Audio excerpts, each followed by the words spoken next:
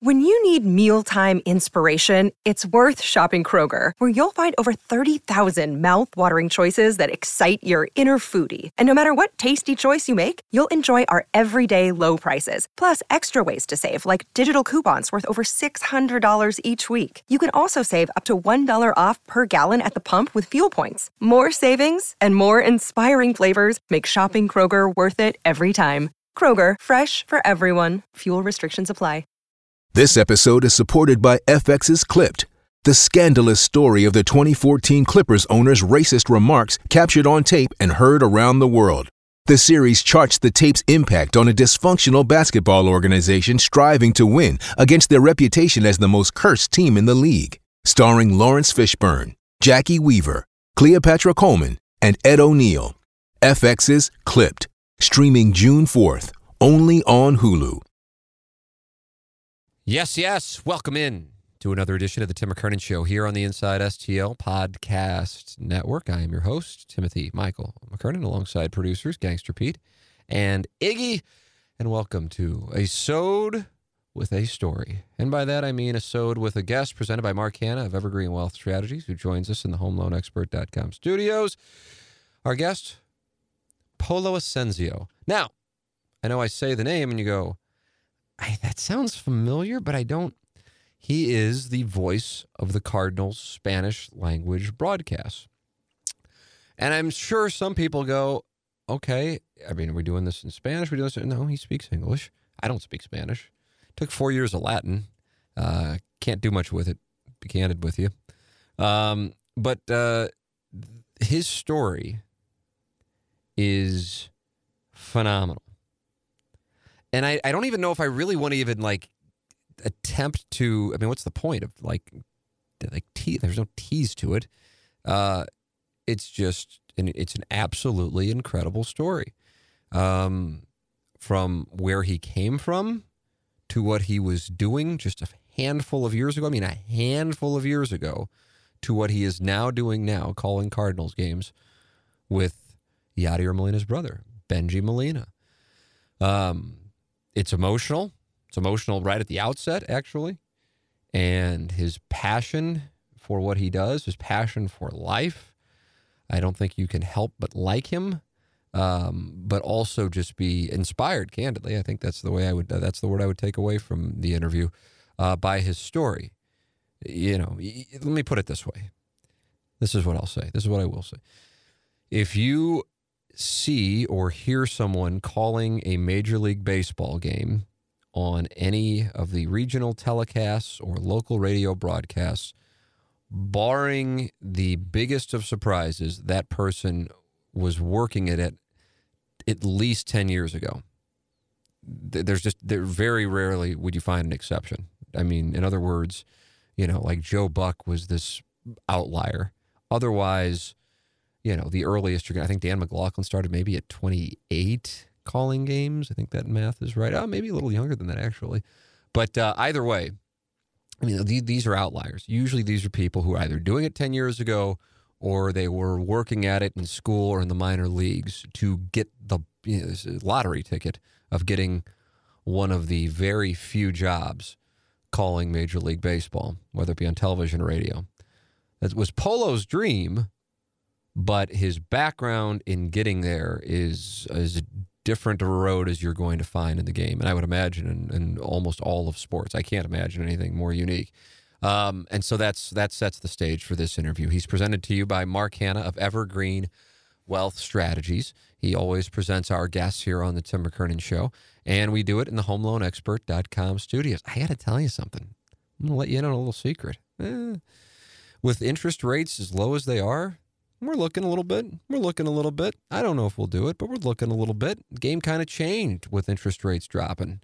And Ryan Kelly and the HomeLoanExpert.com team, they can save you money. It changed when the interest rates dropped. And even if you're not looking to buy a home, what about refinancing? Take advantage of the situation. Go online at thehomeloanexpert.com. If we do it, you can bet your Red Ryder that I'm going to be doing it with Ryan Kelly, period. TheHomeLoanExpert.com. Ryan Kelly, TheHomeLoanExpert.com. evergreen.com, the sponsor of our studios here on the Tim McKernan Show. And our guest is presented to you by Mark Hanna of Evergreen Wealth Strategies. He is online at evergreenstl.com.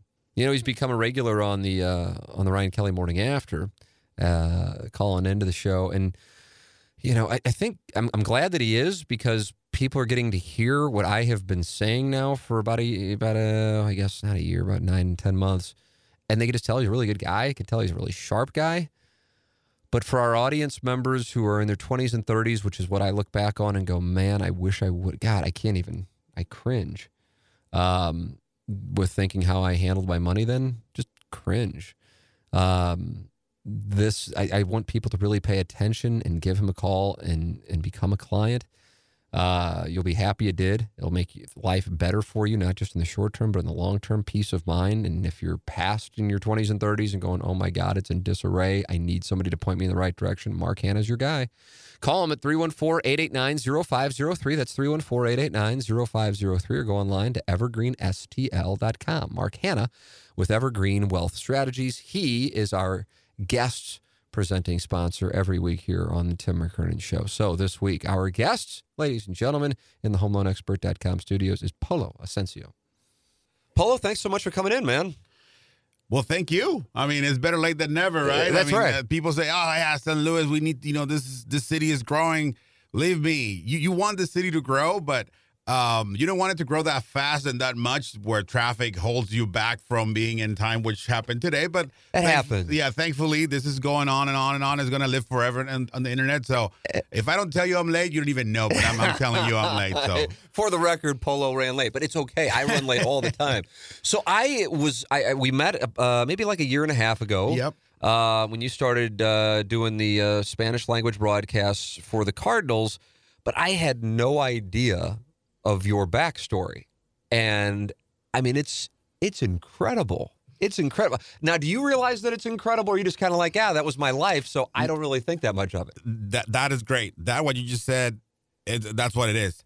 And people that follow me on Instagram and Twitter and all that stuff, I'm active.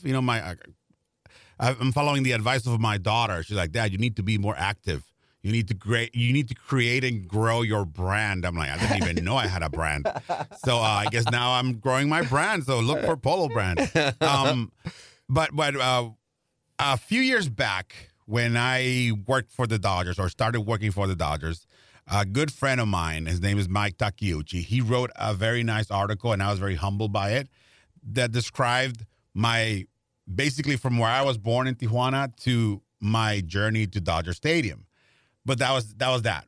So the latest article that Ben Hockman did a very good job. By the way, I had to bribe him to. That was a PR piece. I had to buy him ice cream for him to talk to me. Now, that was part of you growing the brand. Exactly. That was I'm gonna put that on my expenses for next year taxes. So he wrote an article from the day, basically picking it up from where I last talked to Mike to what we are right now. So when I tweeted it out or put it on my Facebook, I said what you just said. One quote that I love. I don't even know who said it first, but somebody did. You think you know me, but you have no idea. Mm-hmm. You think you know Polo Ascencio, the guy, the one that that always happy, always joyous, always just happy to be there.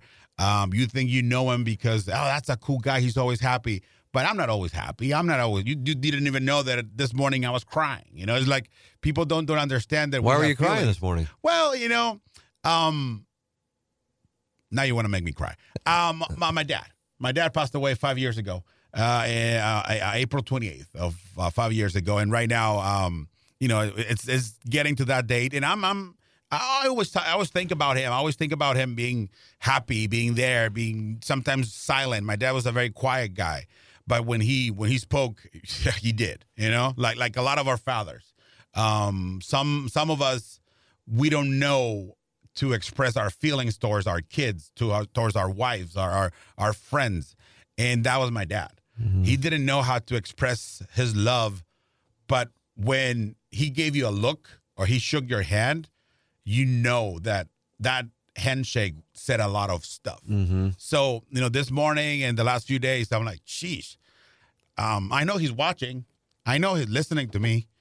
And I tell people, it's like, I didn't lose my dad. I gained an angel that has helped me from the day he passed away, or from the day that I last talked to him in the hospital. I had to go to work at Dodger Stadium, and he was in Tijuana in the hospital.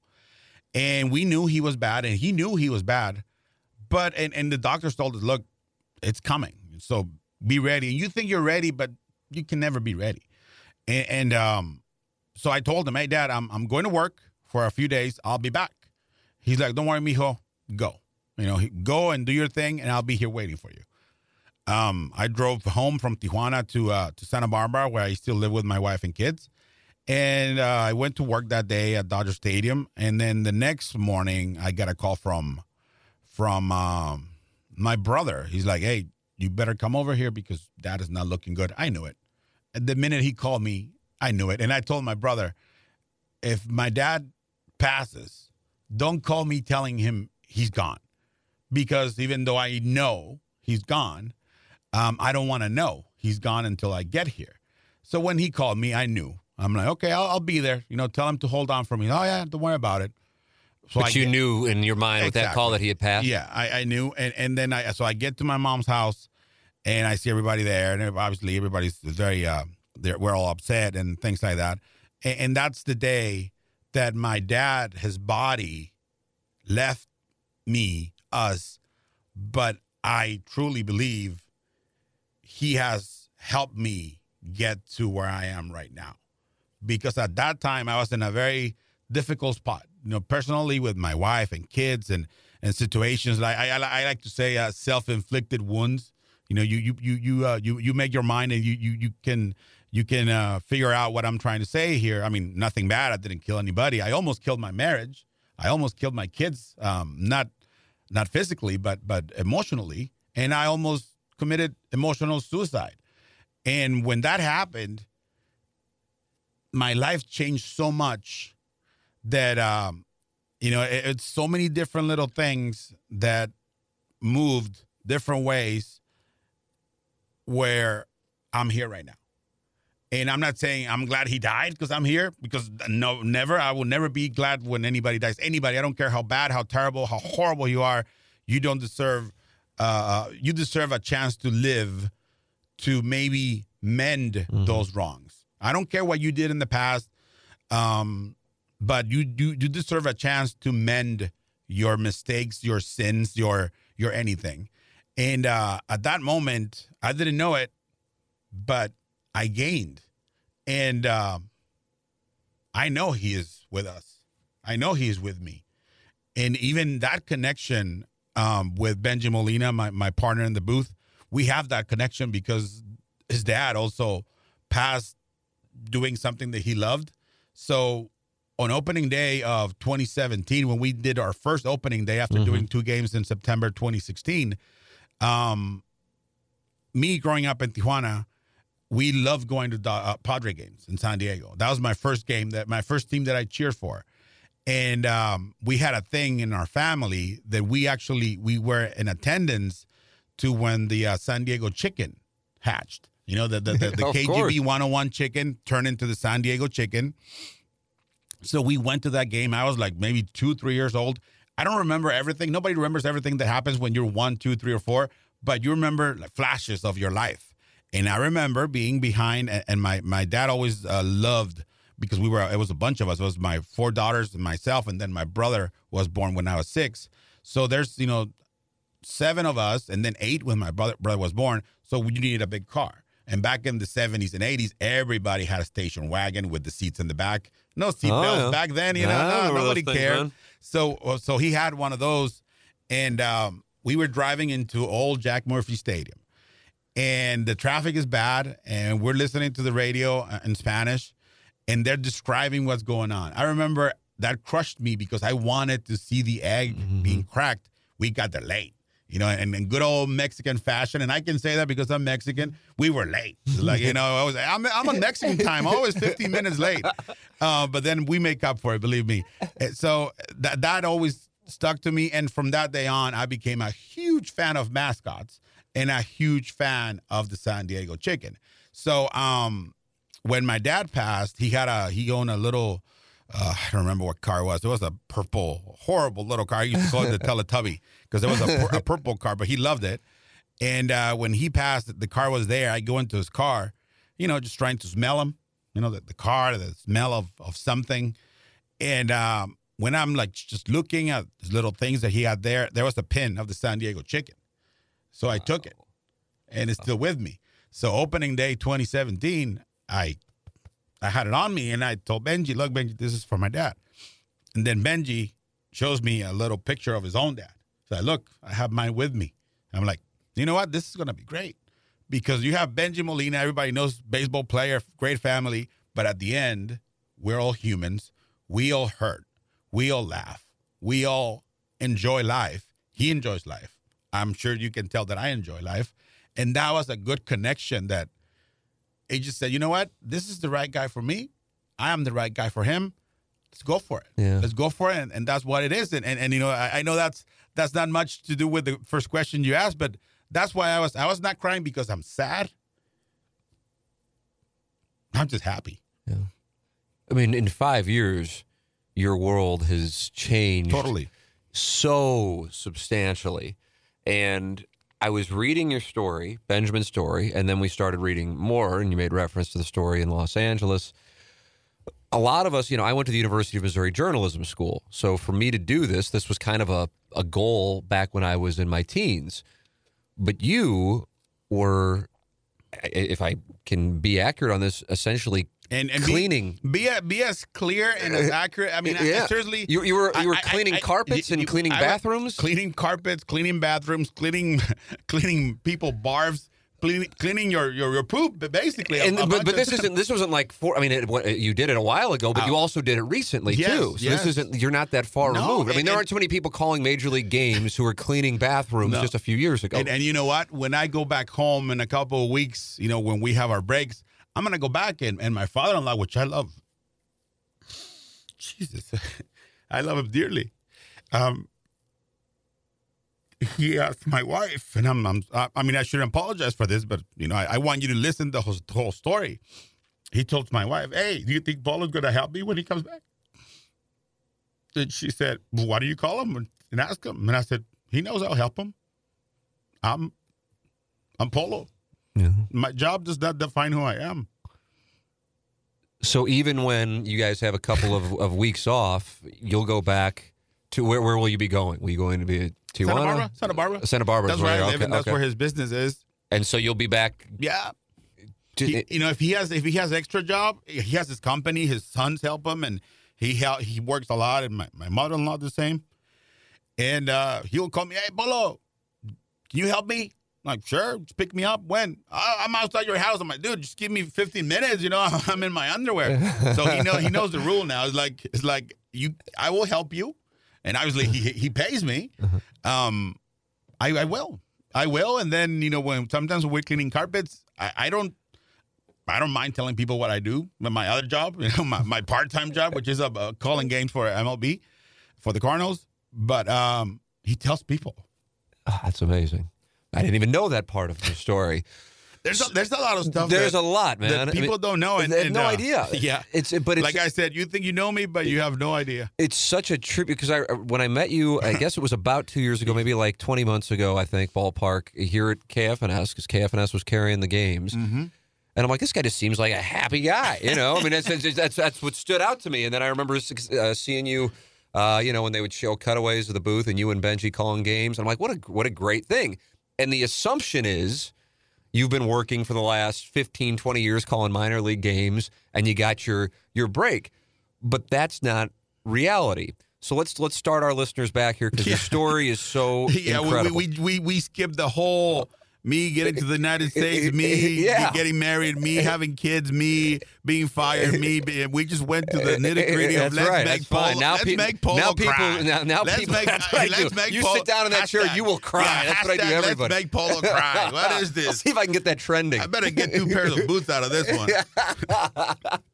So you grow up, you're born in Tijuana, is that accurate? Sir, proud born Tijuana, Mexico. So when people like me from St. Louis hear about Tijuana, we think of one thing. What is reality? Are we thinking of the right thing, or is it like when somebody from when I'm traveling and they go, "You're from St. Louis," they immediately go, "Oh, Ferguson or crime," or they might think of the Cardinals. Yeah. We here in the Midwest will go Tijuana. Oh, I was, on spring break, or I was in San Diego and we got wasted and we went to Tijuana. That's what I know people default click to. What is Tijuana like growing up? This is very simple, and you just hit the point. You can do a lot of good stuff. You can give money to churches. You can help kids. You can adopt 17 kids from the orphanage next door to you or whatever. People will not remember you for that. You break a window. You tell old lady, you know what, old lady, screw you because you didn't let me go through. People will remember you because, oh, that's the guy who broke my window. That's the guy who yelled at the old lady without even knowing that the old lady was yelling at him first and throwing stuff. That's how Tijuana is. That's how San Luis is. Yeah. Including like myself, like a lot of people, oh, San Luis, watch out, man. Don't go out at night. I'm like, why not? Seriously, why not? Oh, I'm like, you know what? Anywhere you go in the world, I don't care where you are. You can go to church. You sit on the wrong aisle, you might be getting in trouble with the guy next to you, okay, inside a church. San Luis, beautiful city. I love it. I seriously do. And if you turn the wrong way in one street, it could be the best neighborhood. It could be Clayton. It could be Florissant. It could be anywhere. It could be East San Luis. East San Luis. You know what? East San Luis has its nice parts. But then if you turn the wrong way, that could be trouble for you. That is San Luis. That is the world. That is Tijuana. Born and raised. Never had a problem. To this day, knock on wood, my family, they are all still there. One sister of mine lives in San Diego. All the others are in Tijuana. All of them successful. My cousins, my nephews, some of them are getting married. They have families. We are all hardworking people living a beautiful life. My life is beautiful. My brother's life is beautiful. My sister's is a beautiful life. My mom is a beautiful life. My dad had a beautiful life. Play baseball on the weekends. Go to school during the weekday. It's just not as bad as people seem to think it is because there's, as far as I know, there's 4 MLB broadcasters from Tijuana, Mexico. Really? I'm not the only one. There's 4, 3 before me, and then Polo. The one for the Diamondbacks, the Arizona Diamondbacks, Oscar Soria. He's been doing Diamondback baseball for since they started, which is almost 20 years now, if not more. Then you have Pedro Gutierrez, who does Padre baseball, and he's been working with the Padres for the last maybe 8-9 years, and he's been doing broadcast as a broadcaster for the last perhaps 4 years or so. And then you have Eduardo Ortega, another one with the Padres. He's going on 30 years, a future Hall of Famer, no doubt in my mind. So there's something good in Tijuana. There's something good happening in Tijuana. Yes, there's bad hombres like everywhere else in the world, but Tijuana is not as bad as people think. It's not. And I tell people, hey, you know what? When the Cardinals go to San Diego, if you go to the trip, let me know. I will be there. I personally will take you to Tijuana, get the best tacos you can ever have. You can bring the worst taco in Tijuana to San Luis, and it's going to be the best taco in San Luis. No. I like that. I want to hear about that. Yeah, I like that a lot. No problem. What's different? Whatsoever. What's the difference on the tacos in Tijuana versus the salsa? The salsa, the way it's cooked, and the meat. Yes, maybe USDA select meat is a lot expensive, a lot more expensive. And it might taste a little better with potatoes. And I love a good steak, but there's nothing like the meat, carne asada that goes into a taco. The one thing, and listen to me if you have a taco place anywhere in the world, the one thing they do there that I don't see a lot of people doing here, they don't cook it on the grill like the big what do you call that, the cooker, the metal thing. Yeah, I'm with you. I'm following you. Yeah, I don't know the name of it, but yeah, like when griddle, skillet, skillet. I don't know. Yeah, like skillet. There you go. Okay. There's no skillets. Okay, so what are they using? They use, like when you do barbecue, charcoal, charcoal, mesquite, all that. Really? That's how we put. Tang, tang, tang, tang. That's the sound of the machete, hitting the wood. Yeah. And that's the other thing. It's a mixture of flavors. So you put the meat on the grill, on the actual barbecue grill, but it's mesquite, is Right. charcoal, is whatever you use to grill chicken. So you cook it like that, and then every taqueria in Tijuana has a big piece of wood around, like from a tree. I don't know what tree they use. They just chop those things, and they use it as the chopping board. So if you go to a taco place in Tijuana, you will notice that the chopping board is round, and it has like a hole in the middle. Well, it's not a hole. They chop so much that the wood comes undone. You're chopping the wood with it. So all that goes into the meat. And then the salsa they put on it, I have never tasted that salsa anywhere but Tijuana. I don't care what you do. I You don't know care what the special ingredient is. I don't think there's a special ingredient. It's just the way they do it. It's a different way. Seriously, I am not kidding. And that is the secret, I think, to have the best tacos. And it could be handmade tortillas or from a factory. It doesn't matter. Those are the best tacos you can have. And if you put a little guacamole, believe me, carne asada tacos go with guacamole and a little lemon on top. Oh, my goodness. I like what you're doing. That's You're what's getting me up. fired up. You see? You got me to cry. Now I'm getting you hungry. Yeah, That's now my I'm payback. getting hungry. Yeah, we have all of our emotions exposed here. Have you bothered with any Mexican food in St. Louis? I have. And, like yesterday, we went to eat some taquitos, flautas, we call them, like rolled tacos. There's a few good places here. I've had some good tacos, too, here. But, again, nothing like homemade, not homemade, taqueria from Tijuana, nothing. And I'm sorry for all those taco people here, but believe me, if you follow my advice and you use mesquite or charcoal or even some kind of wood, but don't cook it on the fire. Just the red. Oh my goodness, what's the when you put the charcoal and it turns red. Right. Like just the hot charcoal, not the fire. Right. Wait I'm with you. Wait on until this. it dies a little, and that's how. So you do this with chicken, you do this with Anything. Really? Vegetables. I really kind of want to try chicken. this now. Yeah, no, you have you to. got me going. You over have here. to.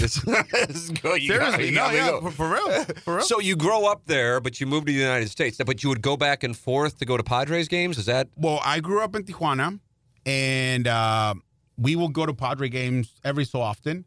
Back in the day, they had that. I don't know if they have it here. I know they have it in Milwaukee because I was just in Milwaukee. They have the euchre seats. Oh, like yeah, people go absolutely. really early the day of the game and buy tickets for like $3 or $5, something like that. So what we did as a family of a bunch of people, a bunch of kids, mom and dad, we would go to as many games as we could, especially if they had the giveaways.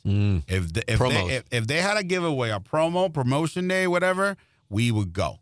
So we have plenty of pictures of us wearing the beautiful brown and yellow San Diego Padre uniforms. The best. I'm sorry, Cardinal fans. I love the Birds. I seriously do believe that the Cardinals have a beautiful uniform, just like the Yankees, the Dodgers, and the Red Sox, teams that have tradition.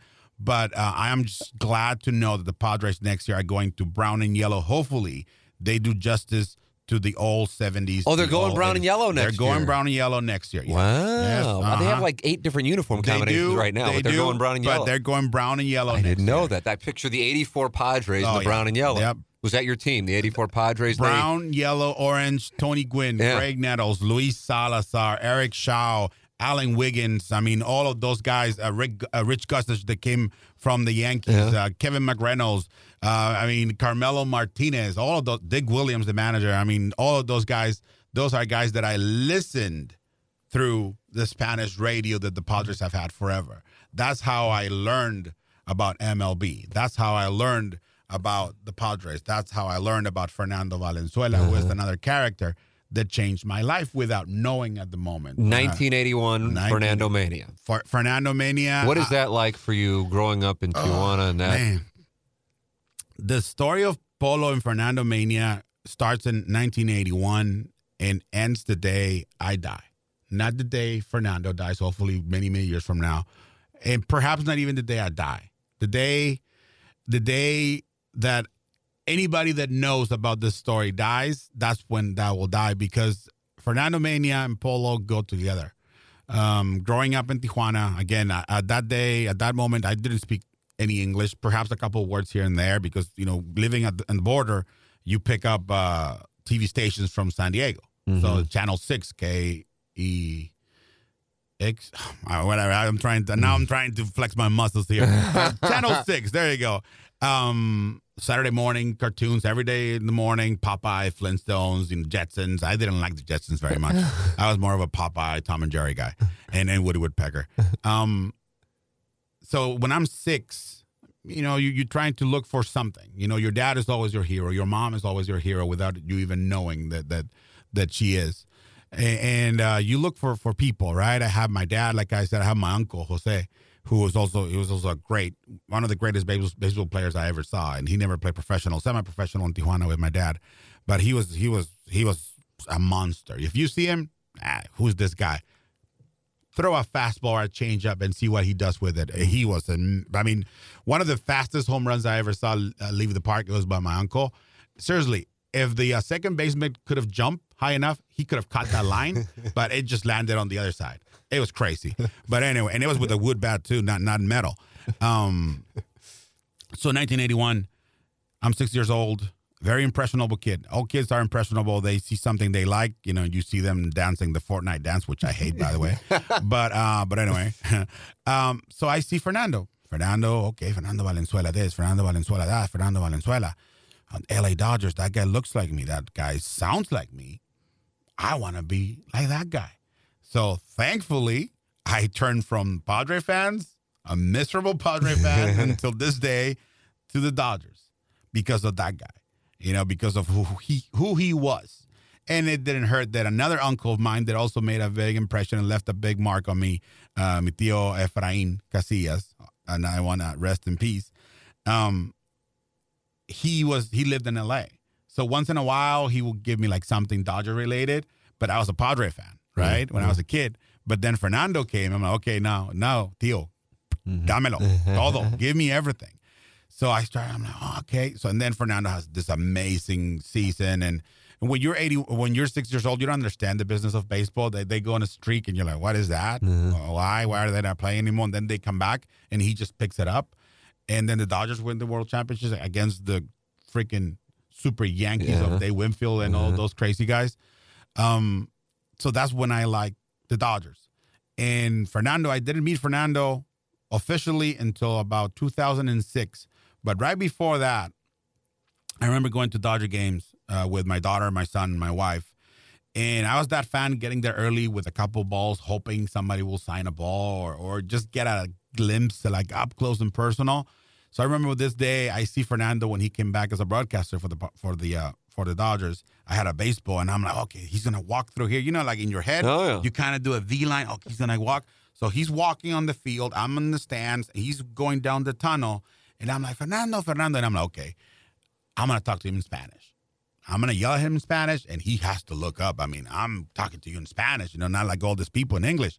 I'm like, hey, Fernando, por favor, fírmame mi pelota. Please sign my ball. And he keeps walking, and he looks up, and he motions to do this, right?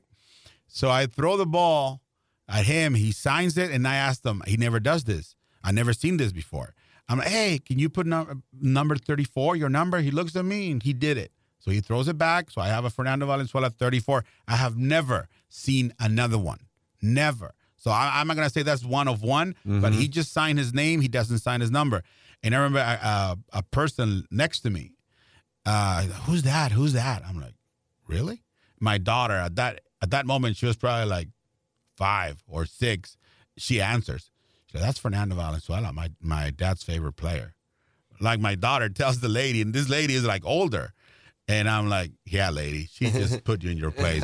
So that's the first official time that I met Fernando, something that changed later in life and changed who I was at that moment and who I am now. Because I believe there's been so many people that have made a small or huge impact in my life that without all those little situations, I wouldn't be here in San Luis, and I wouldn't be here with you guys. Was that what got you really into baseball? But your dad played, right? I mean, he didn't play Major League, but he did play. Oh, yeah. And this was like an everyday thing. And that's what got me into I was born into a baseball family, which living in Tijuana, it's a little weird because, Mexico, Mexicans, we love soccer. That's our hockey. soccer. That's our hockey. And I'm excited that hopefully MLS is going to come to San Luis. So I will have a team to cheer for MLS because, yeah, there's a couple of them in LA, but I never got into the Galaxy. LAFC doing a great job with their fans. I have a lot of friends that are season ticket holders, and they invite me, come over, you're going to love it. And I know I will, and I will go to LAFC games soon.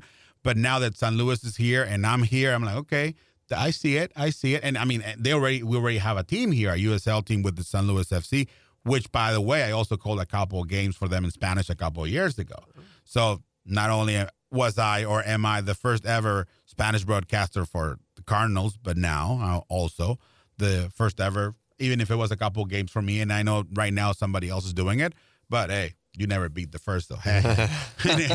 But no, I grew up baseball fan, listening, not watching a lot because back then, kids, you are happy, you're lucky. I can turn on my phone right now. There's going to be a baseball game. Back then, we had one or two games. Yeah, man, a week. It was the best if there was a game on, game of the week, or any game. Yeah. And it will be any team. It was not going to be your team. It was going to be the Braves against the Bears against the Cubs. But I like to see the Dodgers and the Padres. No, sorry, that's what we have. And that's what it was. So yeah, no, I grew up into a baseball family, and it was Sundays. I tell people my mom gets mad at me. Sorry, Mom, but I'm like, look, you never forced us or even invited us to go to church on Sunday because our church was on the field. Sunday morning, my mom and my sisters making burritos. And I know it sounds like, whatever. They didn't do that. They did. Early in the morning, make burritos, lunch for the whole day. Let's go watch Dad play baseball. And let's learn about baseball. Let's play with other kids there. Let's pretend to be big leaguers. And that's what we did every Sunday for years and years and years on the same good old green station wagon. Are you, at that point, hoping to play Major League Baseball? What do you think? Are you playing? At that point, I'm just hoping somebody buys me a torta at the field. That was my goal every Sunday. Like, you know what? I'm going to do this. Hopefully somebody gives me some money because I'm helping, the team or whatever. Or my uncle, mi tío, like, hey, here, go have a torta because they were delicious. That was my hope. I was not thinking about MLB this, MLB that. I was just a little kid having fun with life and enjoying every little thing that I could. And that's still what I am. I'm just, my wife laughs at me because I use the hashtag just a kid from Tijuana because that's what I am. I mean, I might be 43 years old, hairless and growing gray hairs now, but I'm still that little kid because the day that kid lets go or I let go of that kid, that's the day that I become an adult. And yes, I am an adult. I pay my bills. I pay my taxes. I pay my everything. That's adult life. But the kid that's inside of me, I have conversations with that kid a lot. And when I get invited to go somewhere, and I'm like, you know what? I'm too tired. I'm not going. And then I said down, I'm like, why would that kid do? That kid will go. If that kid would go, you go. So you go and take that kid with you. Yeah. And I've been to places thanks to that kid, thanks to not letting go of that little kid. That kid takes me there. And earlier you asked about my story. For some people, it's like, oh, you go from being a custodian to a custodian or carpet cleaner, whatever, to this. That's cool. But they don't know the middle part. Mm-hmm. And I used to tell my story a lot. And my friend, like I said, Mike Takeuchi, he's the first one that actually sat down to tell my story.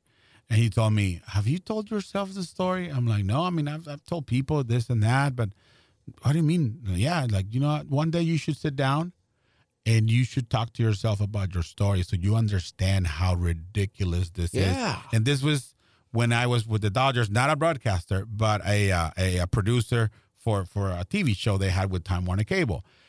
And I did that. I'm like, you know what? That's a really cool story. And then one day he told me, you know what? I know this is going to go somewhere else for you. I know that in my heart. And when that happens, when I remember when his article ended with Polo is hoping or dreaming of one day becoming an MLB broadcaster, play-by-play. And then the end of the story was stay tuned, as in, stay tuned. And here we are. I stayed tuned, and here I am. And last time I talked to him, he's like, this has the makings of a Disney movie. Not only a book. He's like, you need to write a book eventually. And I don't know who'll buy my book, but I'll probably do it. Yeah, man. When you get a story kids. like this, it's the kind of thing that people really can latch on to because it is textbook dream. Hope you're enjoying the conversation with Polo. And without our sponsors, we wouldn't be able to have these conversations every week here on the Tim McKernan Show. James Carlton is a great sponsor, but James Carlton has gone beyond being a sponsor of the program. James Carlton got me and my family through a difficult time when our basement flooded with all of the rain in St. Louis. And it was, we thought we had like a drainage issue. We do have a drainage issue, but what caused the flooding was a sump pump going out. And for those of you who have experienced it, I would imagine you know exactly what I'm talking about. It's a really helpless feeling when you go downstairs, whether your basement's finished or not, you go downstairs and you just see water coming in from everywhere. And you have things that you can't replace that are stored, and they're just getting destroyed. A lot of people are going to be dealing with this here with the rain that St. Louis is experiencing. And, to think that took place on March 30th, the night of March 30th, and as I'm talking to you right now, we're in the first week of May, and that the basement, if you didn't know any better, you wouldn't even know that it happened. But if I didn't have James Carlton as my agent, we would have been lost. And I'll tell you this, and I don't know it for a fact. My suspicion, though, I'm pretty confident in it. The care with which our situation has been taken by James and his staff, I don't think we would have had that with anybody else. Maybe they're a handful. When I say a handful, I'm talking about like 5. I don't even know in the area who can do and will do what James did. But this has been, it hasn't been fun or easy by any means, but without James, we wouldn't. We're back in our basement. The carpet had to get torn out. The drywall had to get torn out, repainting, recarpeting, replacing things that were just damaged, and he's led the charge. And God, when we have a question, he's on it instantaneously. There's just a difference. It matters. It really does matter. And I realize, unfortunately, most of the time when you think of insurance, you don't think about it until something happens. But that's when it's too late. You can't go back then. Get with the right person now. And on top of it, they do all the paperwork for you. James Carlton is the right person. CarltonInsurance.net or 314-961-4800. CarltonInsurance.net or call 314-961-4800. If your insurance costs a leg and an arm, call James Carlton, State Farm. So you're growing up. You're now a Fernando Valenzuela fan. Baseball's in your family. It's your life. It's a tradition amongst the family. Yep. The family moves to the United States? No, everybody stays. Stays, okay. Everybody stays. I found the love of my life. Haven't seen her in a while. Maybe that's why I'm getting mushy here. But I found her. Where did you find her? We found each other. And she lives in Santa Barbara. I live in Tijuana. And we find each other, through different situations. And we fell in love. And it was hard at the beginning because I live in Tijuana. She lives in Santa Barbara. It was a 4.5-hour drive. I remember the first phone bill that I got back. My mom almost killed me. And I know her dad almost killed her.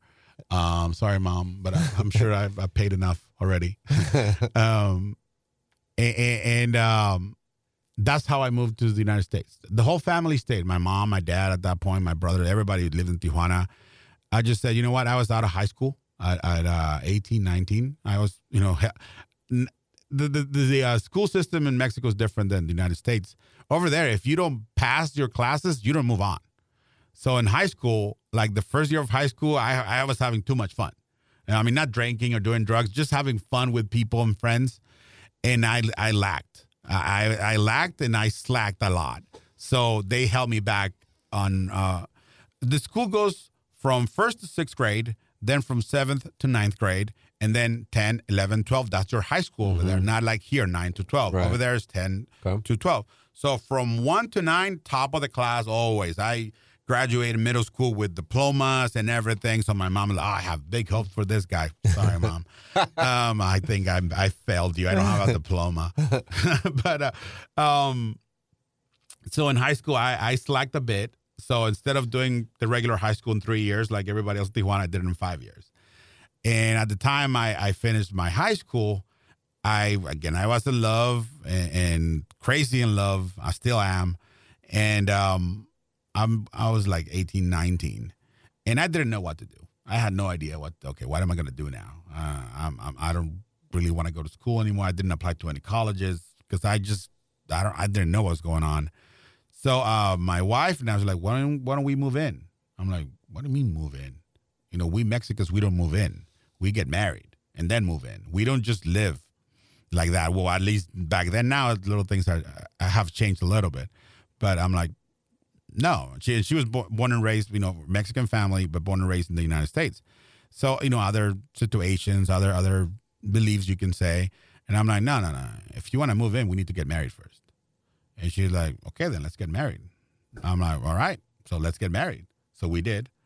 And that's when I moved to the United States.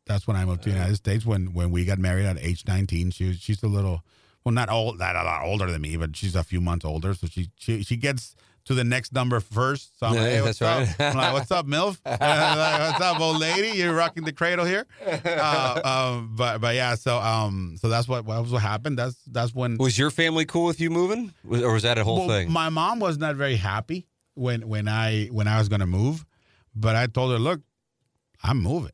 I'm sorry, but I'm moving. I'm not going to stay here in Tijuana. I don't see anything good for me here. Did you get married in Mexico or the United States? In San Diego. Okay. In San Diego. Was that all right? Yeah. Okay. Yeah, I didn't know if your family would not be. No. They were fine. They were fine. I mean, everybody came to the reception. We all had our passports to cross legally, in case you guys are wondering. It was all good. It was all good. And we got married in San Diego, and then we had a little party in Tijuana, and then a couple of weeks later, we moved to Santa Barbara with the help of her mom. Her dad wasn't very happy about it either. Why wasn't he happy? It's just like, why are you marrying this guy? Who is he?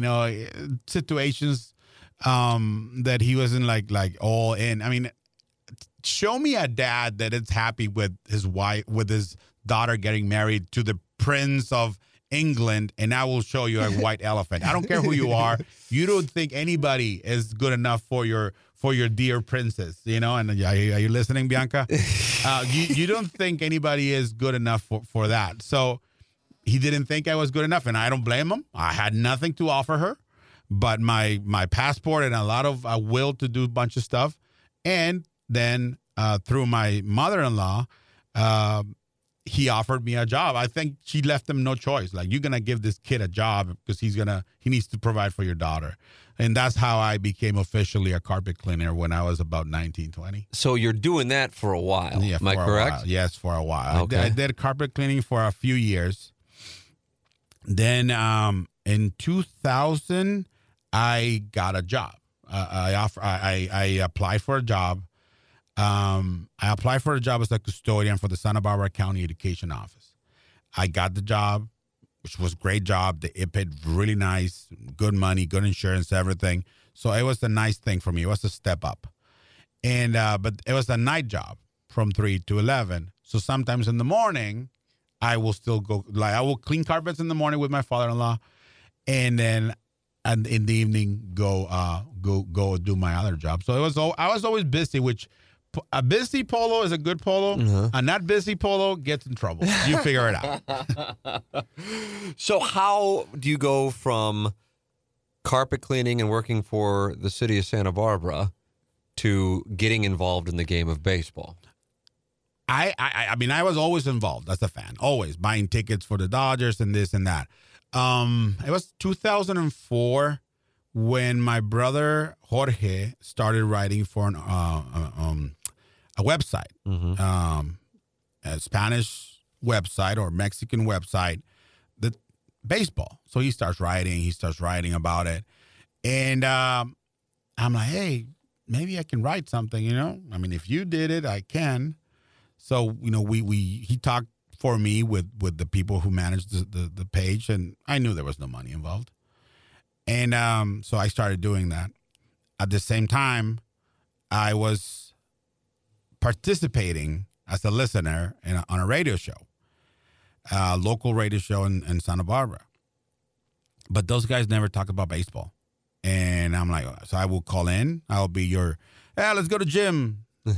Let's go to Polo, the custodian. What's up, Polo? What's on your mind? Hey, the Dodgers did this. The Angels did that. So the guys liked so much what I was saying that one day they said, hey, we don't want you to call anymore. We actually want you to be part of our show, but hey, there's no money. I'm off. I don't care. And at this time, I'm still a custodian. Mm-hmm. So I will hide in the middle of the show, like every Thursday, in one of the offices or whatever, and I will call from there. Like, made it seem like very, very sophisticated while I was carrying my keys. And like I always tell people, if you hold the key to the toilet paper, you hold the key to the kingdom. Because nobody wants to be in there without no toilet paper, you know what I'm saying? So I was there, and I did that for a few years with them. And it was a great experience. Like you said, you went to college, you did all that. I wish I did, but at the same time, I think I did, because that was my college. That was my internship, calling that game, and then hearing about the Dodgers website in Spanish, having a friend from the same building tell me, hey, Polo, you should send some stuff for them to publish. I'm like, no, they're the Dodgers, man. I'm just seriously, I'm just a kid from Tijuana playing to be a media guy, a journalist. But I did. I had enough. I'm like, you know what? What am I going to lose? I tell people, if you don't ask, you don't know. Yeah. If you don't ask the pretty girl to dance with you, you're going to go home and, oh, man, I should have asked her. Ask her. If she says no, go to the next one. Go to the next one. If you don't get a job, go to the next one. Don't ever let somebody tell you or stop you from doing something else because they said no. If I had stopped when the first person said no to me, I wouldn't be here. I wouldn't be married to my wife. I wouldn't be having such a blast. I wouldn't be so animated at times because why are you doing that? Why are you so happy? Why are you always singing? Because I love it. Well, you should stop. Make me. I'm not a big guy. I'm not a super tall guy, but with boots, Chuck's boots. That's right. You always got to drop in the sponsor. Yeah, of course. With my boots, I'm touching 6 feet tall and 255, 60 pounds last time I checked. I don't think a lot of people want to mess with that guy. Mm-hmm. So hey, believe me, I'm a nice guy. But just don't fight me, please. And if you do, don't hit me in the face because it's the money maker. So that's how it went. It's like taking chances, going to the first World Baseball Classic, taking a chance, creating my own media company that didn't exist, requesting credentials for that media company that didn't exist, being accepted by MLB, Diamond Showcase, Diamond events to go to the first World Baseball Classic. That's taking chances. That's where I got where I was. And so I went from a custodian to doing all that stuff. But at the same time, I was always a custodian. Like, I had to take time off to go to games because, people need to clean the offices and all this stuff. But I never let that.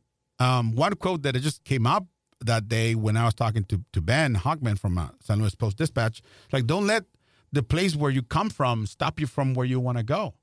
And that's life. It's not just a cliche or something. And I just don't. I don't care who you are. I don't care what you are.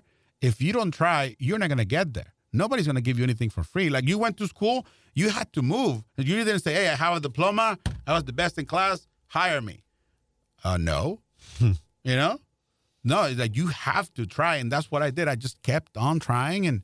And things sometimes were, at least now looking back, they look very easy, but I know they were not. Oh, yeah, the grind that goes on. So you're a custodian, and now you're also part of the show, and now you're credentialed to go to Dodger Stadium, correct? Mm-hmm.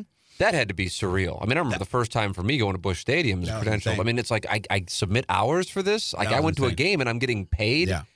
That's insane. I was not getting paid for any of that media stuff. Yeah. Like, my trips were paid off by me. And remember, this is my own company. Right. My fandom company. They still exist, by the way.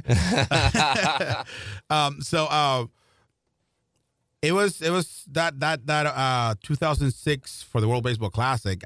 With that credential, I was able to get to spring training games. You know, when you do the World Baseball Classic, those credentials allow you to get to spring training games, which are a little more relaxed than your regular season game.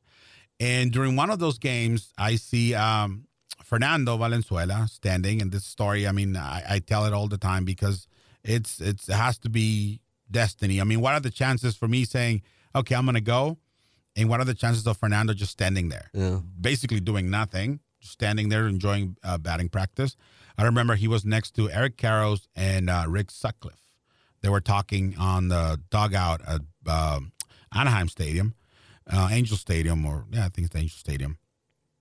And he's there, and it was 2006, the 25th anniversary of Fernando Mania, you know, something that touched me very much. And I know, I mean, he was the creator, so I think touched him. So I approached him, hey, Fernando, how you doing? And this is the first time I actually approached my super baseball idol. Like, oh, my God, this is Fernando. And he looks at me. He tells me, what do you want? I'm like, well, if you have 5 minutes, because Fernando Mania, 25th anniversary is coming, and I would like for you to talk to me about it because I want to write an article. And he's like, I don't have time. I didn't say, oh, please, come on. Don't do that, kids. Don't beg. If a player, anybody tells you, no, I don't have time to do this interview, don't. Just say, thank you so much for your time. Hopefully next time. Walk away and go on to the next guy. Being a journalist, especially in sports, is like a baseball player. If you hit 3 hits out of 10 chances, you're going to be in the Hall of Fame one day. Yeah. You know, and just don't let that, like I said, don't let that no keep you from asking the next time. So he said, no, you know what? Thank you so much. Glad to meet you. And I was. He said, no, I was like actually expecting him to say no. So I was right. As I walk away, he says, all right, 5 minutes. That's all you got. So I put my brakes and I go back and again, talking about Fernando Mania, this and that. And again, I never had proper instructions how to write. I just wrote and I figured it out myself. So I did this interview and I did the article and I sent it to Jorge Martin, who at that time was the director of publications and anything that had to do with publications with the Dodgers. I said, look, I know you didn't like the first thing I sent you, which I tried too hard. You know, I made an article that could have been 800 words into like 2,000. Yeah. Nobody's going to write 2,000 unless it was a crazy story. And he didn't like it, so I sent the second one. Hey, I got this from Fernando. See if you like it. And he couldn't believe that I talked to Fernando because Fernando is very special. It's just one of those, and I understand. You know, being a young boy from a rural town from Mexico where they had no electricity and things like that, to L.A., to New York, to the big show. I'm pretty sure a lot of people took advantage of him, like, you know, money-wise and just being next to him, things like that. So I don't blame him. And so his circle, and I'm not speaking for him, but I looking at him and learning from him, his circle is very tight. He doesn't allow everybody in there until he trusts you. Yeah. So when he did that interview, I take it to Jorge, and Jorge's like, you really talked to Fernando? I'm like, yes. Can you prove you talked to Fernando? I'm like, I have the recordings. There you go. I can send them to you. He's like, no, it's not necessary. I'm going to publish this on the website. But then again, he said, but there's no money. You know that, right? I'm like, that's the problem. I don't care. Now I'm being associated with the team that I cheered, right, that I loved, the Dodgers and Fernando. And my first article published on the website is about Fernando. I'm like, how crazy is that, right? At that moment, I thought it was crazier. Now I think it's like that doesn't happen. So he does, and then I remember the first time he said, "I'll give you tickets, you know, and we'll trade." I'm like, fantastic. I mean, we still are baseball fans, Dodger fans, and we go as many games as we can anywhere now, not just Dodger Stadium or with the Dodgers. So I get the tickets, and there were like really nice tickets, field level, behind the dugout. So I'm like in cloud nine. I'm like, oh my God, wow, this is insane. Because we were used to the bleachers, the top deck, and sometimes the field level, but on the sides when you got something like on eBay, because I used to buy tickets on eBay, and I don't think they sell tickets there anymore. Now it's all StubHub and all the other places. So that was pretty cool for me. Yeah. So that's kind of like how Fernando helped me get to Dodger Stadium. And yeah, I mean, it was then, and then I'm still doing the custodian thing, the writing thing, the radio thing, and then because of a few rebounds in life, the radio thing led to a local station sports show that turned into being the sports guy for Univision in Santa Barbara.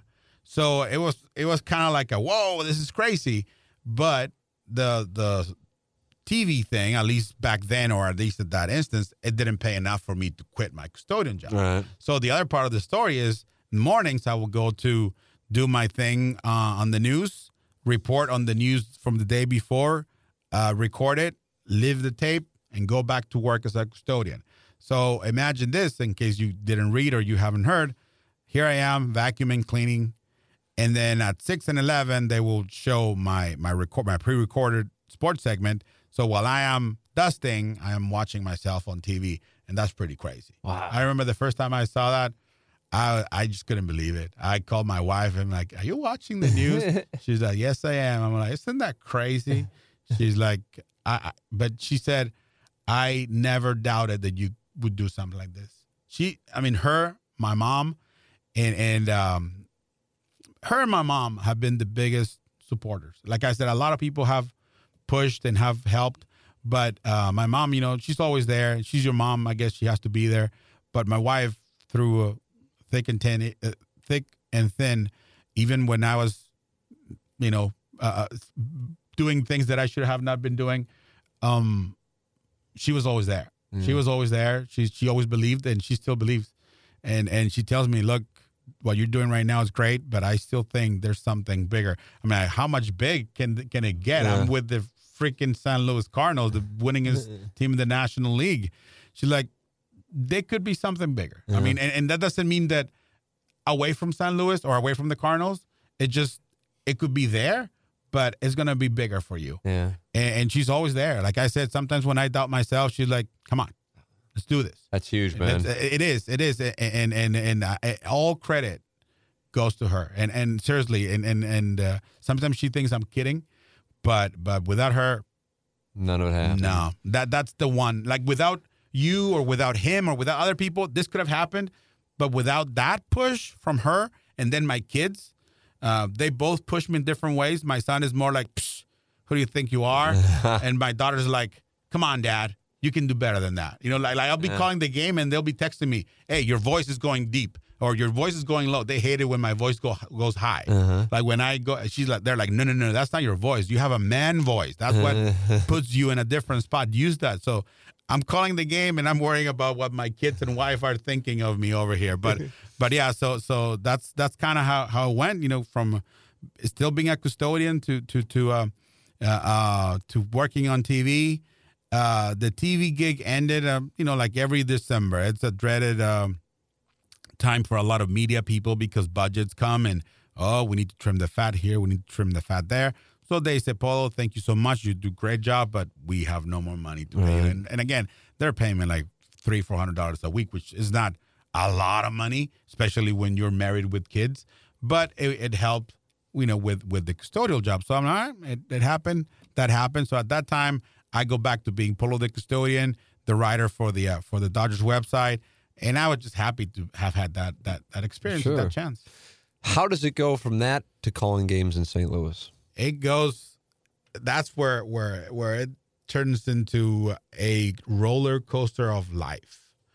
So then a few years later, I get an offer to work for Time Warner Cable at the Dodgers. Again, it was a chance thing. It was me sitting in front of a computer.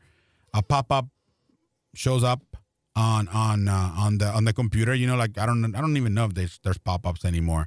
I don't really use computers anymore. I use my phone for everything. But it was a pop-up, and people tell you don't click on pop-ups because they have viruses. And but that day I clicked on it.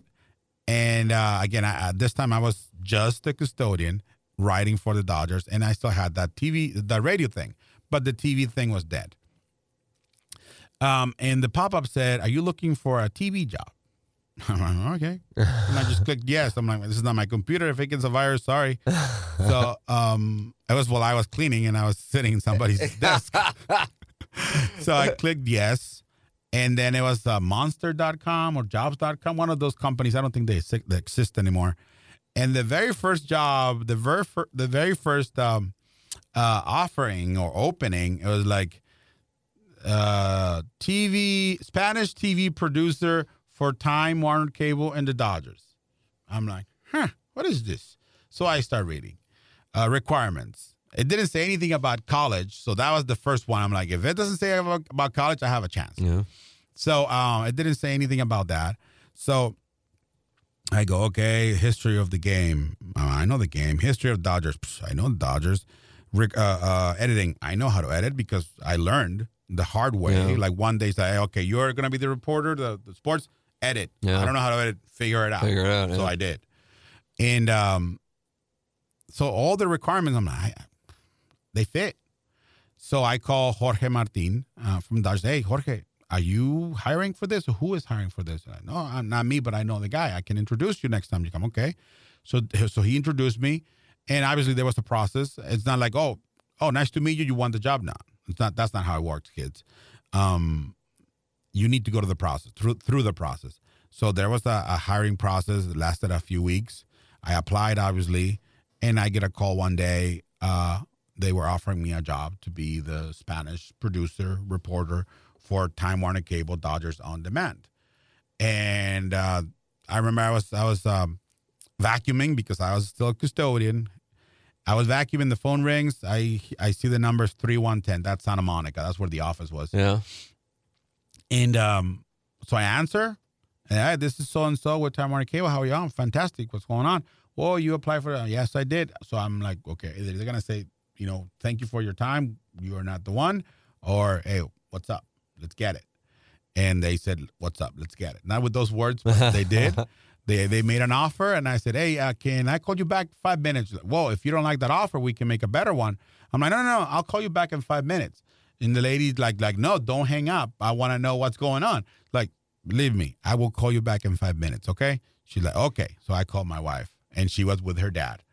I'm like, hey, Maribel, they just called me from that job. What's up? Well, I got the job. What do you mean? Yeah, they're making me this offer, paying me, X amount of dollars. What do I say?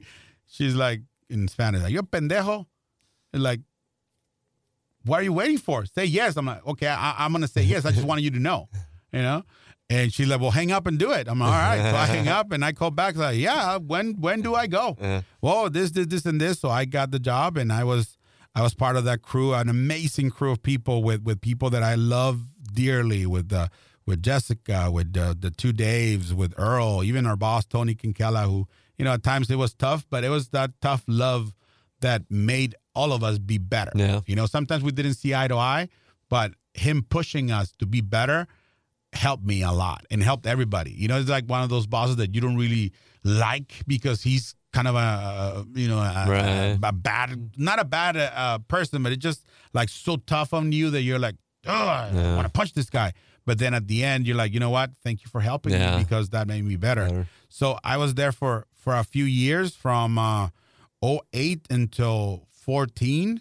And at this time, I finally was able to stop doing the cleaning and all that stuff because I could focus on that.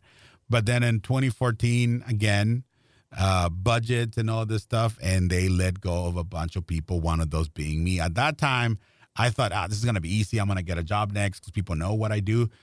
Nah, I called people that always said, hey, if you need anything, let me know. You call them, you text them, they don't answer your text because you're not there anymore. And they didn't answer the text or the calls or whatever. And you know who you are if you're listening. Thank you for not answering.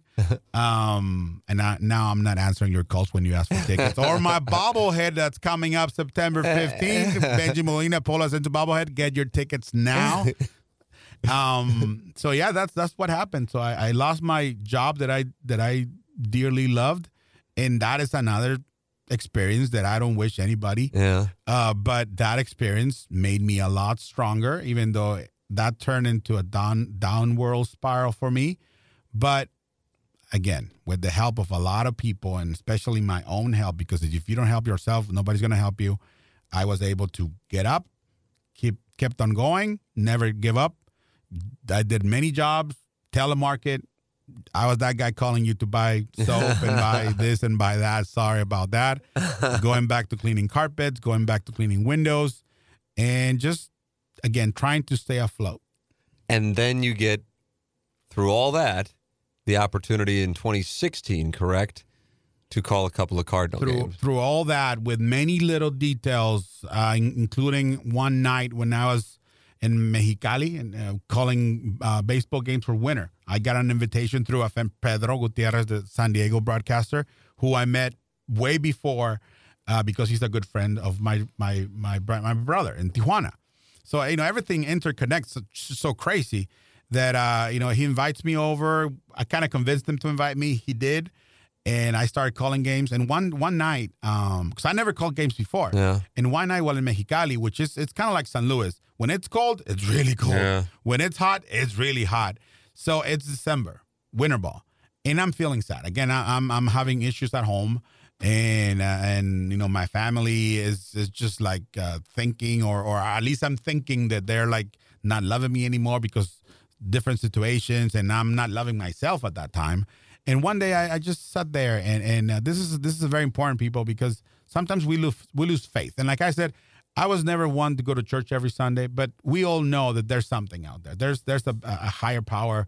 You call them whatever you want. I won't judge you. Religion, politics, and sports are very difficult to understand sometimes, and I don't like to get into that with anybody, even if they believe what I believe. I just don't.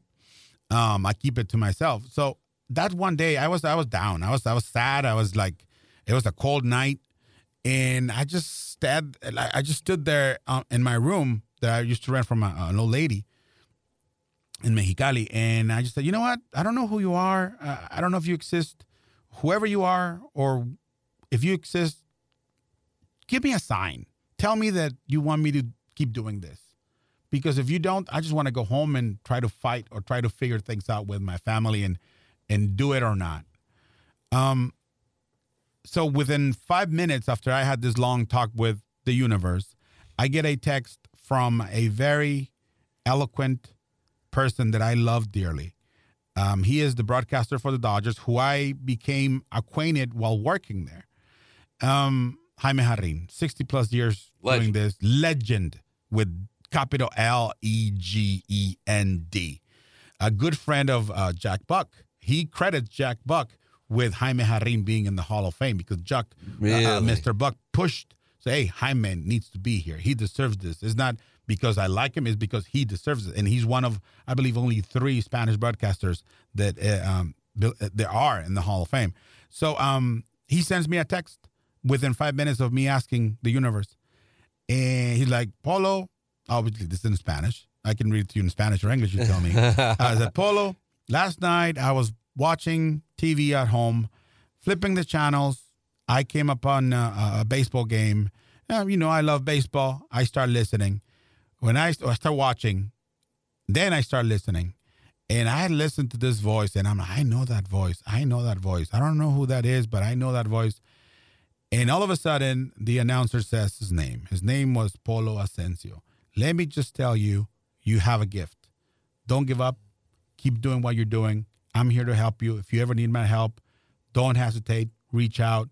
I will do whatever I can to help you come back to the Dodgers and help us do different things because you deserve it. You are a great talent, and you are not to be wasted. That's incredible at any time, much less when when you had asked for some kind of sign. And every time, my friend, that I tell this story, happens what it's happening right now. My hairs go up. I've told this story easily 100 times, including to Jaime and his family. And every time, my hairs just go up. Every single, even the ones that I don't have on top of my head, they go up because it's insane. I don't care what you put it. I don't care what you say. Something trigger that moment. Yeah. So I said, you know what, Polo? If Jaime Jarrin is telling you to stick, that's the sign that you want it. No excuses. Just stay here. Yeah. And I did, and I'm glad I did because from there to 16, a lot of things happened. And then on 16, I get a text from Eduardo Ortega, the broadcaster for the Padres, who, again, I became acquainted. We had a good relationship. And he's in San Luis having dinner with I believe it was Jesus Ortiz. He used to be a writer sure. for St. Louis Post-Dispatch, now with La Vida Baseball. So I believe Jesus told Eduardo that the Cardinals were doing a couple games in Spanish, and that if he knew anybody that maybe wanted to do it, or if he knew anybody not only wanting to do this, but with the talent to do this for the Cardinals. I mean, it's not a minor league single A team, is the Cardinals. So he sends me a text, say, Polito, good morning, how are you? I'm in St. Louis having lunch with a friend of mine, and he mentioned that they're looking for somebody. If you're interested, let me know. I will ask for numbers, and I will put you in contact with whoever is looking. And this time, again, I'm at home. I don't have a real job. Again, cleaning carpets, doing different things. I'm like, what am I going to lose? I said, yeah, of course. So he gives me the number of Kyle Garcia. He used to be, he's part of the family that used to own Que Buena, the internet radio here in St. Louis. And I talked to Kyle. And he basically liked what he heard. He liked my story. He's like, so tell me a little bit about you. So I told him a little bit, and he loved the story. And he's like, you know what? You need to talk to my parents, and I think we might have something for you. So I did talk to his parents, but at the end, he was the one who made the decision, because he was the one pushing for this with the Cardinals, with everybody broadcasting with the Cardinals, with Ann Carroll and Dan Farrow and Melissa Toole. So it happened that other broadcasters from other teams already, like established MLB broadcasters, applied for the job also, but he picked me. He didn't go with the guys with the experience. He went with the guy who was hungry. And, he brought me in. I met with people from the Cardinals, with Ann Carroll, with Dan Farrow. And Ann Carroll and Dan, they liked what they saw in me. They liked what they heard. And basically they told him, hey, we like this guy. If you're okay, we want him to be the one doing this and see what happens. So we did 2 games in 2016, and it turns into 53 this season. Don't tell anybody I told you this, but it looks like we might add a few games this season. Wow. Because, some sponsors are jumping in as we go, and that's great, because I understand this is a business. If there's no business, there's nothing. You might like me so much and you think I'm the greatest thing ever, but if it doesn't make business sense, there's no way. Yeah. Everything, baseball is a business. We know that everything is a business in life. Even a marriage is a business. So sponsors are jumping in as we go, and it looks like it's growing. So yeah, it started like that. It started with a text, with a lunch with Eduardo and Jesus, turns into a text to Polo, turns into a call to Kyle Garcia. And Kyle Garcia, like I said, he's been pushing this for a while. And the Cardinals actually said, okay, let's do it as part of the September, the Hispanic Heritage Month. And we did the 2 games, and it just happened. The first game, Yadi hit a walk-off double against the Reds, and it went crazy. People picked it up, ESPN, MLB Network, all of those, the big guns picked up our call. And I mean, what better? You and Benji. Benji and I. Yeah, so his brother gets the walk-off, and you're going crazy. Well, he's going crazy. Right. I'm trying to call the game. And he's going crazy. He's going crazy trying to jump off the freaking booth up there. But that's what makes this broadcast special, I think. Yeah. Not only because he's the brother of Yadi, or Yadi is his brother, but because he's just as passionate and as happy as me. Sometimes we're too happy. Mm-hmm. I'm like, no, we cannot be this happy. I mean, the team is losing and we're happy. Like, no, we're supposed to be sad and mad at the manager and at Wainwright for pitching that or no. It's a game. It's not life threatening if we lose. It's a game. Mm-hmm. It's a game, and that's how we see it. We are very professional in the booth. But we can have fun. It's okay to have fun. Yeah. Let the kids play, like MLB says. But then again, they suspend somebody for having fun. But anyway, having fun. That's not my business. I don't want to get fined. How does this ballpark and this experience compare to what you grew up with, whether it be the Padres, which you covered and also became a fan of, with the Dodgers? I'm legitimately curious as far as an experience goes, because you did cheer for 2 teams, mm-hmm. and even though the Padres haven't had great success, they did win a pennant in '84, and the Dodgers, had Fernando Mania. They played the Cardinals in '85, won a World Series in '88. How does How does the experience? And they compare? have lost 2 in a row. They have had a rough couple of World Series since. I just said that for all of you that follow me on Twitter and Instagram, Dodger fans. They're sending me all those beautiful messages right back at you, pal. But anyway, no. A little 4-game sweep here. That was good. That was awesome. Now I'm the heel. Heel turn. You didn't have heel turn. I did the heel turn. So like when I did this, I was tweeting without words. I would just put like Hulk Hogan with the NWO, like the. I mean, I love wrestling. We can do another 3 hours of all day wrestling. long. Oh my God, New I love World wrestling. People don't believe that I love wrestling, but I do love wrestling. And so yeah, like when the Cardinals swept the Dodgers in the Cardinals clubhouse, people, sorry about your Dodgers. I'm like, what? The Dodgers people, get out of here, you and your Cardinals. I'm like, I have no land anymore. And like the Dodgers don't like me anymore, the fans. And the Cardinals, some people, they're like, your Dodgers, poor your Dodgers. I'm like, no, come on.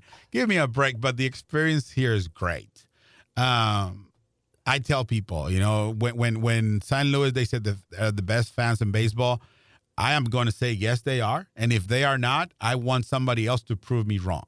I've been to many different stadiums, San Diego, like you said, especially, and Dodger Stadium. And Dodger fans are crazy. They're rowdy. It's intense, they are intense. Man. It's intense. I was there for the 04 NLDS. Cardinals won in 4. I'm surprised you made it out of there alive. Oh, my God, man. They're like screaming. I'm doing live shots for KMOV here in St. Louis, and they're screaming at me. I'm like, man, these people are mad as hell. No, last year when the Cardinals showed up, that was the first time ever I showed up to Dodger Stadium wearing something else other than Dodger blue.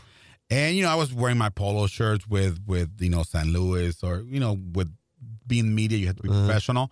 But then one game I did that, and then I just put on my Cardinals jersey that I was given, the weekend jersey, and I put it on with my hat, and my daughter came with me to that game, and she wanted to wear Cardinals because she's like me. She likes to stir up some stuff, some stuff. Sometimes she likes to stir up stuff.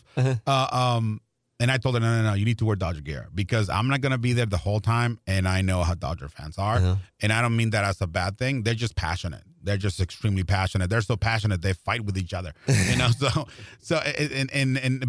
it's completely different than here. Fans here, they show up early, they leave late, they cheer all day, they even cheer for the other team. Dodger fans, they have people, they show up late and they come and they leave early. Not all of them. Yeah. Like every sport, every when there's a fade or a face or something that it's the cool thing to do. Cool kids do that. Yeah, you have your Hollywood people, your LA people that are there for the gram, for the Instagram, the Twitter. But then you have your hardcore baseball fans that show up before the first pitch and leave until the game ends. It's different, but it's the same. It's different energy, but it's the same. They both are great fan bases. San Diego is a lot more relaxed. Yeah. It's San Diego, brah. You know what I'm saying, bro? Let's catch a wave, dude. Let's go eat some fish tacos, Mission Beach, and all that cool stuff. Let's go to Rosarito. That's San Diego. They're super chill. They're super relaxed. And that is also a cool fan base their own way. Yeah. And like you said, they've been having some rough times. The Padres are coming. I tell everybody, the Padres are coming. They are for real. We saw them here. They took 2 out of 3 from us. Right now, they're in a funk, which you understand because it's a young team. A young team looking for a new identity, especially with pitching. They need some pitching. I was about to say, their pitching is the issue. They don't have there. That shutdown guy. Yeah. Like the Cardinals, they have Flaherty, Michaelis, Waka, that if you get into a 2-3 game losing streak, one of those guys can help you. I don't think the Padres have that guy right now. So as soon as they get that guy, this is going to be a different team. And it's going to be, they have a really good young team, and they have people from under coming from the minor leagues where you can trade during, the push for the playoffs, or you can just groom and get them there eventually. So those 3, it's different. And I've been to few. Yankee Stadium is also crazy. Yankee Stadium, it can get rowdy, just like Dodger Stadium. So it just maybe parts of the country, New York and LA, big cities, dog eat dog world. Yeah. And that's how fans are. Here in St. Louis, people are relaxed, and that's how fans are. It's not a knock on anybody. It's just how it is and how it is. Yeah. Like I said, in Tijuana, we're rough, we're tough, but soccer, we're crazy fans. Baseball in Tijuana, it's crazy. You have sellouts every night, and people like to have fun. Yeah. That's the way to have fun. As long as you don't hurt others, you are allowed to have fun. Yeah. Well, man, I'm telling you, your story is incredible. I think a lot of people will listen to this and go, I can't believe this guy has gone through what you've gone through and gone from where you've been. Take your pick, whether it be where Tijuana or from being in the custodian's office and doing what you're doing. So a major, major tribute to your work ethic and your perseverance to be where you are. Thank you. And thank you so much for sharing the story, because there's a lot there, man. It's, you see, because it's not my story. Yes, it is the story of the life of Leopoldo Asensio. That's my name, Leopoldo. But nobody ever calls me Leopoldo. So Polo, since I was a little kid, my dad also Leopoldo, but everybody called him Polo. And when I became a citizen of the United States after living here for a while, good life, paying my taxes, so you get a chance to be a citizen of the United States, I changed it to Polo. He was mad. Oh, really? Oh, man, because it was his name, Leopoldo. Yeah. I'm like, Dad. And at that time, I was working with the Dodgers. And I'm like, Dad, do you know how much money costs 3 seconds on air to say Leopoldo? Polo. Like that, So I'm actually saving my company some money. You're saving some syllables there. He didn't like it, but at the end he had to, he forgot about it. I think I just bought him a bottle of tequila, and he forgot about it. That's a good strategy. Yeah. Well, you haven't forgotten where you came from, and you make sure that's clear. You bring that radio that you listen to games with, and you put that in the booth with you. Yes, that radio that I used to listen when I was a custodian. And even when I was at home, so you set that in the booth? Somebody asked me if that's the original one. I'm like, well, I worked as a custodian from 2000 to 2007. So the original one I probably threw away because it will break or, it will fall, whatever. But the last time I bought this one, I bought like 3 more because I was like, you know what? They were like $4 radios. I mean, seriously, there's like $4 radios. And I bought like 3 more just to have them in case this one breaks or will break. And I used to listen to Vince Scully, the great Vince Scully. I used to listen to Jaime Jarrín when possible. And I used to listen to games from San Diego even because the strength of the radio station in San Diego is huge. It's crazy. Mm-hmm. You could listen better to that station in Santa Barbara from San Diego than the ones in L.A. Really? So at times when the Dodgers played in the morning or afternoon, like in the East Coast, I will turn to the Padres in the evening. So I had 4, 5, 6, 7 hours of baseball while I was doing my job. But to answer your question, I saved that radio. I don't know why I put it away. And then when this happened, I'm like, where's my radio? And I was cleaning around looking for a tie or something, and the radio's there. So I'm like, you're coming with me. And that radio is going to be, it's with me. It went with me to Monterrey. It's been with us in the booth here at Busch Stadium. And I don't know if I mentioned this, September 15th, Polo Asensio, Benji Molina bobblehead. Get your tickets now, special theme ticket. The one thing I asked, look, I know players ask for this thing in their bobblehead. I asked for one thing. Let's put my radio on that bobblehead, because without that radio, the story cannot be complete. And that story was completed for me the day I took a chance, and the radio still works. Doesn't have a handle, doesn't have a dial, still works. And I found the station. And when I was listening to my interview, remember, not everything in radio is live. So we do our first segment live, then we go to our interview with the player. 10 minutes before the game, the players are not going to give you an interview. Right. So that's when the recording part ends. So one day I took a chance, turned it on, and I was listening the same way I was watching myself on TV as a custodian.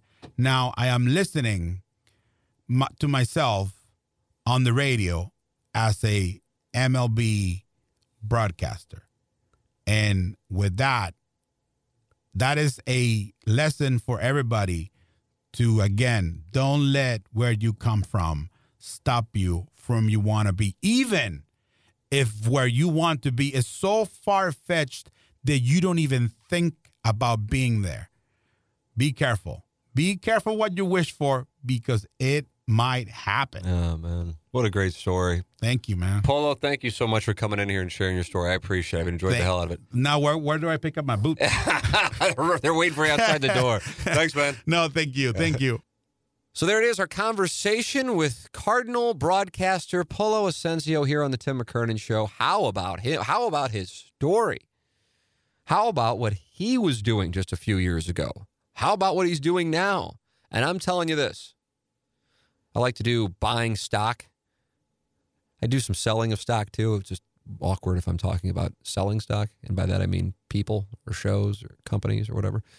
But I will talk about publicly buying stock, and I'd buy stock on Polo. I'd buy that all day long. I just think he's got a lot to bring to the table that goes beyond calling baseball games. And I think St. Louis is lucky to have him as a representative of the franchise, and just really is just a guy, just a happy guy, and a guy who couldn't be more grateful. And then you think about it, makes me go, God, I need to stop bitching about stuff with what he dealt with. And again, recently, what he dealt with. I mean, granted, the other thing has been going on for a long time, but recently, just a few years ago, he's cleaning bathrooms, and he's, essentially, like he said, custodian. And now he's calling Major League Baseball games. And I'm telling you, I mean, he's going to be doing it for a long time, whether it be in St. Louis or he makes a return to being a Dodger fan, whatever the case might be. He's going to be doing it for a long time. This guy is somebody that we are lucky to have, and really, like I said at the outset, inspiring. So, it's a credit to Benjamin Hochman. He told the story. The story was only told in St. Louis media because of the rainout, as Polo said, on opening day. And so Hochman was like, hey, I know you have this story. Can I tell it? And that's where I read it. And that's when I texted Iggy and Pete. I said, hey, let's get Polo in because I want to hear more of the story. Hochman only has so much space. I want to hear the background on this thing. And I'm just like, oh, my God. So I'm grateful that he told his story. He got emotional, and then he explains that. Just didn't hold anything back. So I really enjoyed having him in and hearing his story. Polo Ascencio, the guest this week, presented by Mark Hanna of Evergreen Wealth Strategies from the HomeLoanExpert.com studios. Hey, don't forget, if you haven't been listening and you're just getting hip to this podcast, go back into the archives. I think if you're just like getting hip to it, you'd be like, you got to be kidding me. This is all there? I do this with podcasts. I find out about a podcast, and then I'm like, oh, I got to go back and listen to it. And there's so much evergreen content that doesn't get outdated, that you can go back and, go back to the Gary Pinkel interview that we started this whole thing with, or Senator Jack Danforth, or if you're a St. Louis media fan, whether it be Rizzuto, Mike Bush, Steve Savard, all these people who have been on, from a St. Louis Rams walk down memory lane perspective, Isaac Bruce in studio, St. Louis Blues perspective, Keith Kachuk, Kelly Chase, and then all kinds of Cardinals interviews here from when we were at spring training this year. There's just all kinds of stuff. And then always questions from the audience every Wednesday. Email your questions. Any question is welcome. T. McKernan at InsideSTL.com. TMCKERNAN at InsideSTL.com. Questions from the audience. We always like to hear from you. Thank you to the sponsors for making the podcast possible. Ryan Kelly, thehomeloanexpert.com. Mark Hanna, Evergreen Wealth Strategies. Design Air, heating and cooling online at designairservice.com, the number one Trane dealer in the Midwest, and Johnny Londoff Chevrolet at Highway 270 and the Washington Elizabeth exit, online at londoff.com. Chevy, find new roads. And they have that TMA buyback program. First off, you go in there and you say free Dotem, you get $500 off your car.